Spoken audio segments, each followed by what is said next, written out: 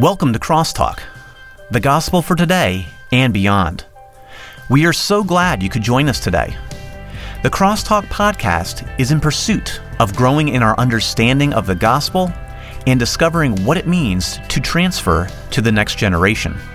And now, here are your hosts, Charles and Daniel. It is indeed good to be back with you today. We are still plodding our way through church history. And this week we want to talk about the history makers as it relates to church history.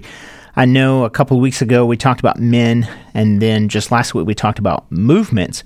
But we want to go from the 18th century, which we've not really moved into yet, and talk about men who shaped the church and much of what we know the church to be today.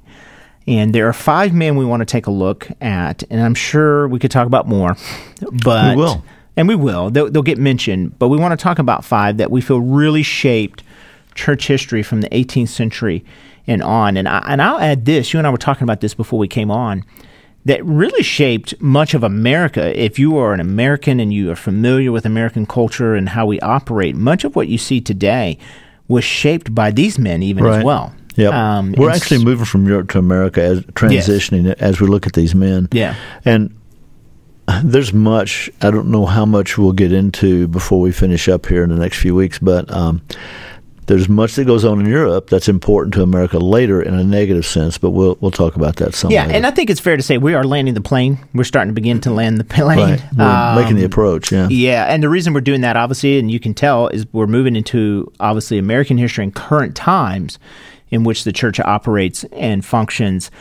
So we're just going to jump right in. The first men we want to talk about would be, and this is more of a combo, would be the Wesleys and the Whitefield.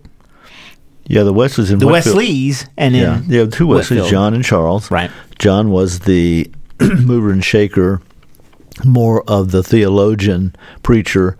Charles was something of a preacher, but he was a hymnist, and he wrote thousands of hymns.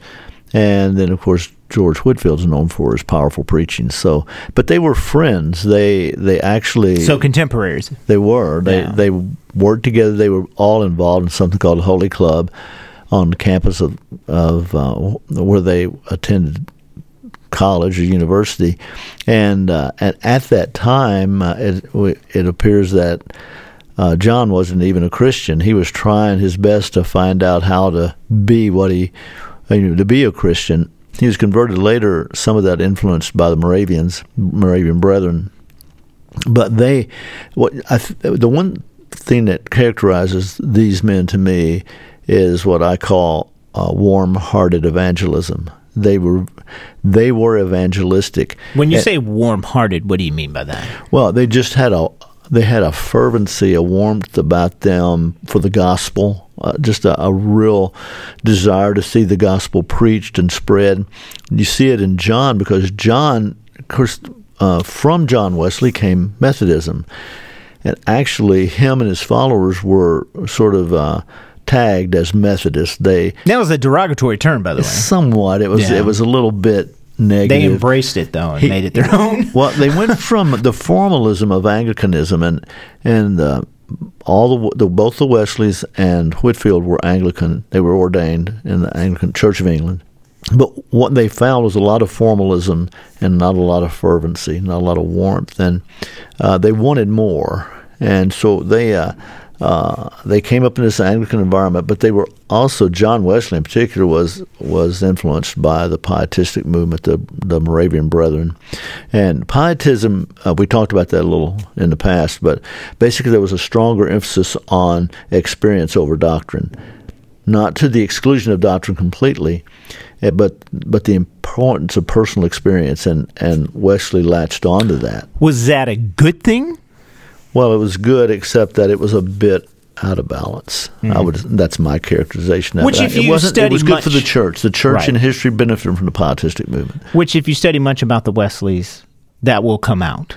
Yeah. And if when we talk about Wesleyanism, we're talking about more than a Methodist church. While in Wesleyanism was more about experience, more about especially the second work of grace, And Wesley did come to teach a perfectionism, that if you had this second work of the Spirit. You mean John Wesley? John. Yeah. If you had this second work of grace, you could be completely sanctified, and a complete sanctification. I have a book on my shelf, actually, on perfectionism by John Wesley, and a small little book on perfectionism. So there was this calling people this second work of grace, to look for the second work of grace. So we see that in things like Nazarenes. Wesleyanism is whereas in Methodism it went more back toward, not completely, but back toward formalism, except for guys like Whitefield. Whitefield was a Calvinistic Methodist, and it's an interesting combo. Well, there came to be a rub between John Wesley and George Whitefield, and in fact, it got pretty heated in their letters and so forth, so that they basically parted company. And so both of them went to the United States. Wesley went there and preached and taught and set up organizations for the promotion of the gospel, this Methodism that he put together. Whitefield went and began to preach open-air meetings. He was sort of a forerunner of modern day the camp meetings and the tent meetings and the crusades, which we'll get into later. But later, yeah. I think it's interesting that if we put in context of American history, Benjamin Franklin, if I'm not mistaken, would go and listen to Charles or Whitefield. George Whitefield, I almost said Charles Whitefield, getting the two mixed up. George Whitefield, he would go and listen to him and be impressed by his ability to speak and in the content of what he spoke and how he could hear him so clearly. So you see and wonder, it's hard to say, but wonder if the teaching, we know that Benjamin Franklin wasn't a very good man in the sense of moral. No. But you can't help but wonder if it influenced him in his thinking as he was a part of forming the U.S. Constitution and all that we know. Some of the thoughts that come out in some of the quotes we hear. I mean, and the thing is, if you read or listen to people, you're going to be influenced by them in some way. Yeah, Franklin didn't just go to hearing; they became friends, fast friends, really close friends. And another interesting thing that happened, we're going to talk about Jonathan Edwards in a little bit, but Whitefield visited Jonathan Edwards while he was in the United States, and we're talking about pre-Revolution America, right?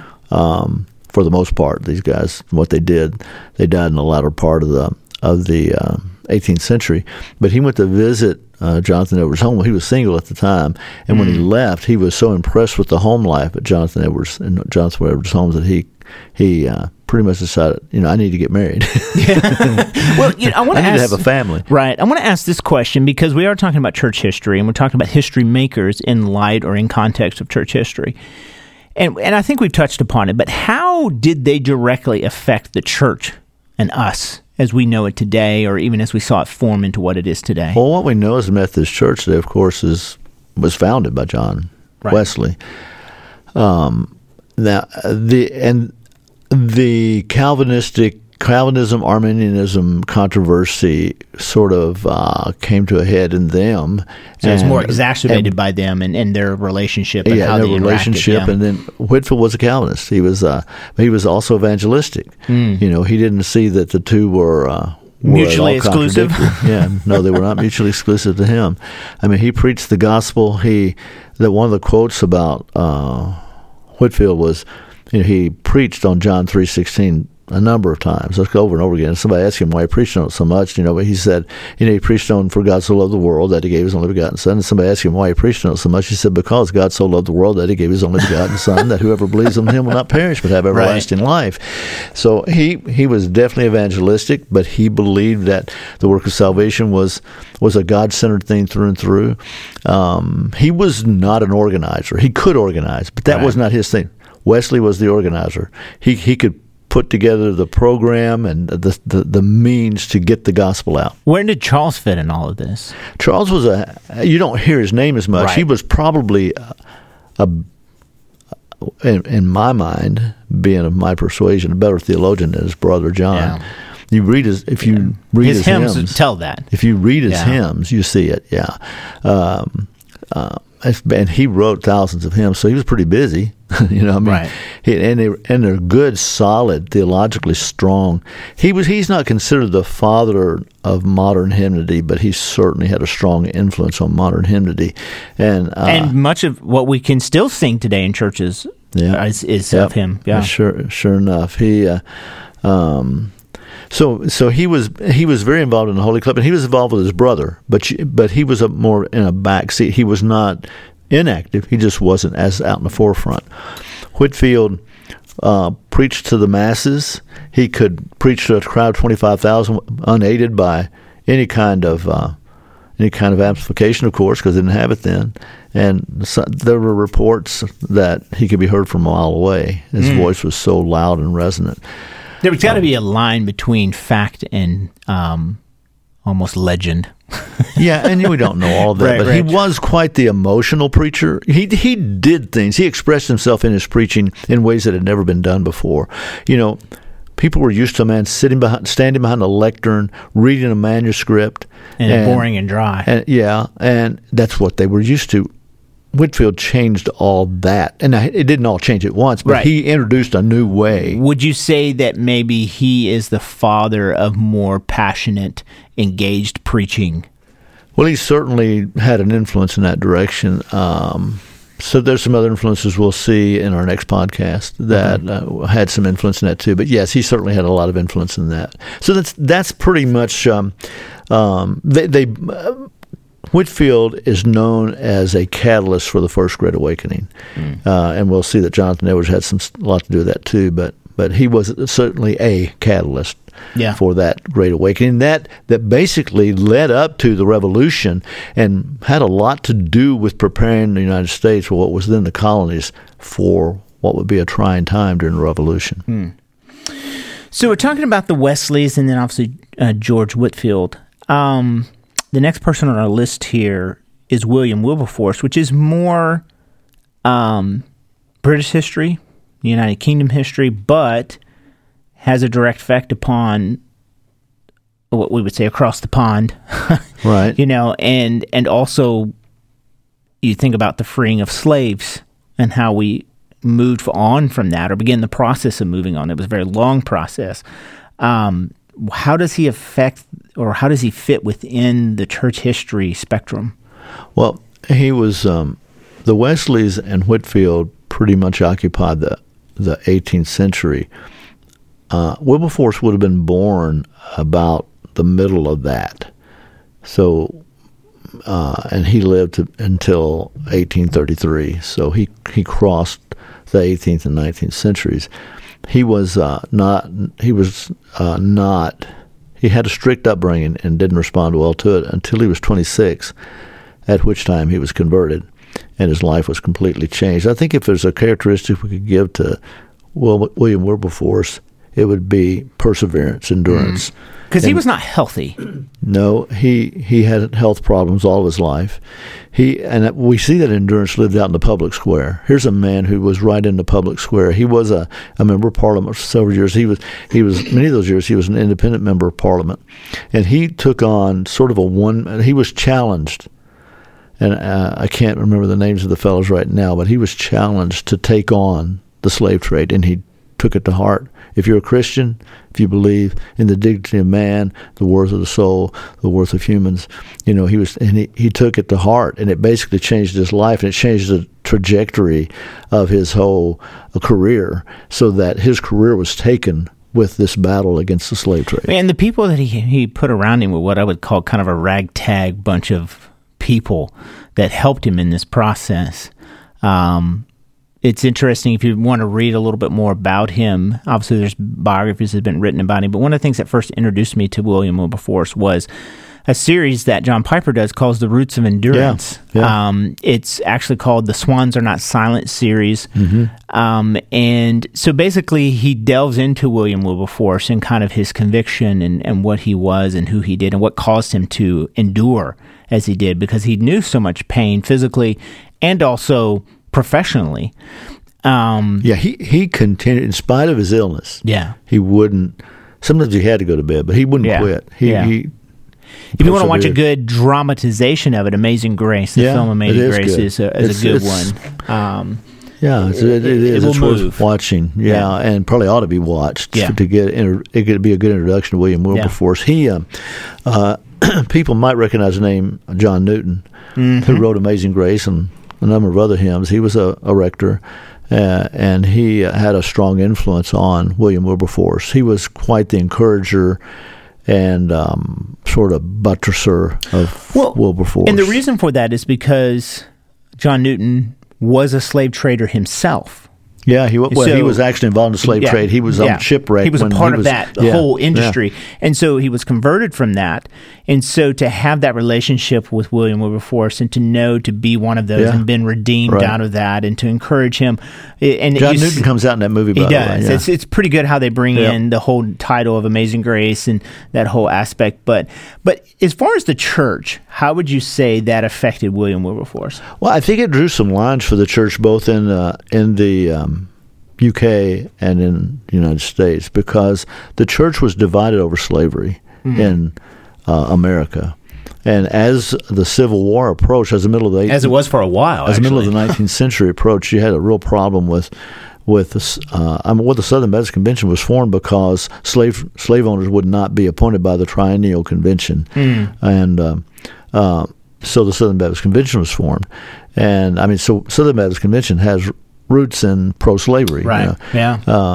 Thank the Lord that's long past, and thank the Lord it didn't stay that way. But Wilberforce helped to draw some lines, some real straight lines on both sides of the Atlantic. And I mean, there were churches that would not ordain slave holders, or I mean, it became quite divisive. So he brought the issue to the forefront. Lines. He did. He helped to draw those lines. Made people aware. It's interesting, in the film he brings, and I'd have to look and see the historical accuracy, and I believe this did happen, but he would brought a bunch of parliamentarians onto a ship, a slave trade ship. He put together this kind of fancy meal, whatever they were going to have, and obviously the smell on the ship and everything was just atrocious, and kind of painted this picture. So I think he really began to make people aware of the problem, and least of all, the church now has seen it. It's in their mind, and this is what has to happen. Wilberforce felt the impact of the slave trade. It's interesting here to go along with this, the roots of endurance and this whole idea of perseverance. He fought for this bill, for some law to be passed, and the Slavery Abolition Act of 1833 passed 3 days after he died. So, that's kind of a goosebump story. But, So moving on here, last person we want to deal with, and we're purposely not going to pre-give all of the people because we want you to listen next week as we talk about the other two people, because we're only going to deal with 3 today. But the next person we want to deal with is Jonathan Edwards. And I think it is important to say that at one point, and I think that's less so now, but at one point Jonathan Edwards was considered the greatest theologian America ever, not just theologian, but philosopher that America ever had. And actually, we didn't really talk about too many guys that were great philosophers when it came to Americans. Right. And he was it. He was it. And his thinking affected America so much. But we're talking about church history, not necessarily American history, even though that's the period in which we're in. How did he affect the church and form the history that we know now? By the way, he was born the same year as John Wesley. Interesting. 1703, both across the Atlantic from each other. I like to say that what is significant about his life and ministry was what I call fervent intellect. He was an intellectual, but he was not just an intellectual. He was passionately intellectual. He was a fervent intellectual. He knew Whitefield, as we said. Whitefield was in his home. He was pastor of a congregational church. He was a Paedo Baptist, which means he believed in infant baptism. one of the things he really pushed was converted membership. That caused a lot of tension in his church. I can't imagine why. Well, as tends to happen, if we're not proactive, people will become a part of the church who aren't converted. They just know the stuff. Maybe just real quickly explain to our listeners, what do we mean by converted membership? I know that may sound simple in the sense of it we should know, but I still think there's a tendency not to really push for that, or in the way we think it should be. Some of us might assume, aren't all people who are members of a church converted? Aren't they believers? But no, actually, I think there's still a number of people that would listen to this podcast that are part of churches in which people have just kind of been in the church, right, and the emphasis upon their genuine conversion was not made. And that's been a recent development in Reformed circles, converted membership, meaning that people whose names are on the roll show evidence that they are genuinely converted, so that you don't have churches in which you have 500 members and you have 80 people attending. Right. And everybody's wondering, where's the rest of the people? Well, some have died, of course, and some have moved, of course, but that means we're not keeping up with our membership. This whole idea of converted membership is that we know who our members are and we know what their standing is with Christ. And we simply mean by that is that when they're coming in, you go through a process by just asking them, what do you think about the gospel, and how has the gospel affected you? Impacted your life. Yeah. Tell me how you were converted. And we don't mean that everybody has the same exact pat answer. I don't have the same answer some people do. Or the same experience in the sense of the age-old, I was walking the wrong way and all of a sudden I had to do a about face.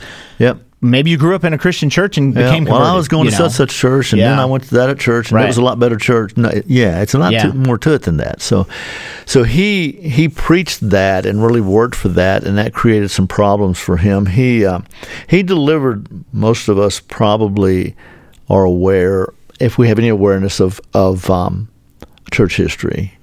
And Jonathan Edwards, we know that he preached the sermon, Sinners in the Hands of an Angry God. That's been parodied a great deal. But that, and he and his ministry and of the Word, and that sermon sort of was an unofficial kickoff to the Great Awakening, first Great Awakening. I'm reading a book right now, Desiring God by John Piper. And, of course, anyone who knows John Piper well knows that Jonathan Edwards is kind of his hero. Yeah, that's right. In fact, he's in one of those Roots of Endurance that I mentioned about William Wilberforce, or he is one of the Roots of Endurance subjects. And he always is quoting him, but he really also pushed this idea that ultimate pleasure is in God. Yeah. And this idea, which is what Piper talks about, Christian hedonism, et cetera, et cetera. Now, he didn't use those words, but his whole thing of we find ultimate pleasure in God by loving others and seeing them happy, and we are therefore happy, those type of things. And so it's interesting how even today, you look at John Piper, who is a well-known theologian, preacher, teacher, former pastor, was affected by this guy. And his writings are affected by this guy, and he's standing upon the very broad shoulders of Jonathan Edwards. Well, along with that is you see the providence of God and the timing of him preaching Sinners in the Hands of an Angry God, which is a really confrontational gospel message, warning people of the doom that is to come. He preached that as Whitefield was touring the colonies, the 13 colonies. Interesting. So you see God working there. We'll talk some more when we talk about movements later, but revival is a work of the Spirit of God, and the timing of it, how that's a work of God, and the providence involved in that. And you see that in Whitefield and Edwards. Edwards wrote a book called The End for Which God Created Man, or created the world.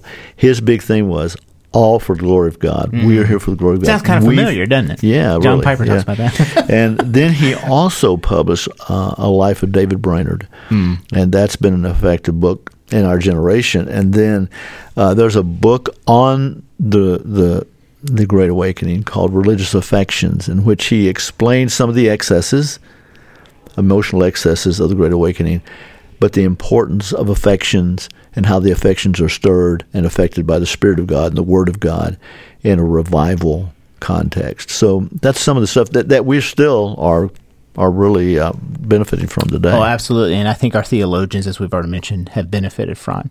And if anybody in seminary, a good, solid seminary, is probably going to study Jonathan Edwards. Right. Just to finish him off, he was installed as the president of Princeton and Princeton College, I think it was that time. He died just after that. He took an inoculation. That's funny. Right. He took a smallpox inoculation, and he got ill and died. So, and if just as a historical note, he was the grandfather of our third vice president, Aaron Burr. So, and he had some other great leaders that came out of his loins. His effect is more than we probably have time to even deal with in one small brief that'd be moment. Ian Murray.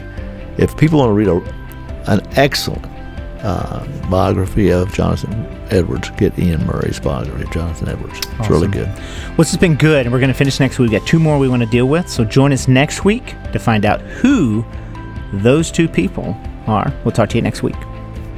Thanks everyone so much for joining us today.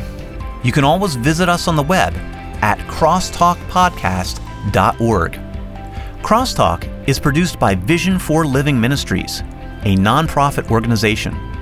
This podcast is a free resource, but you can support us financially through our website. For more information on Vision for Living Ministries, visit our website at visionforliving.org, where you will find more great resources. You can also find us on Facebook and Instagram. Just search for Vision for Living, or on Twitter at V4L. We also love to hear from our listeners. You can email us anytime at info@visionforliving.org. Be sure to join us next week on Crosstalk, the gospel for today and beyond.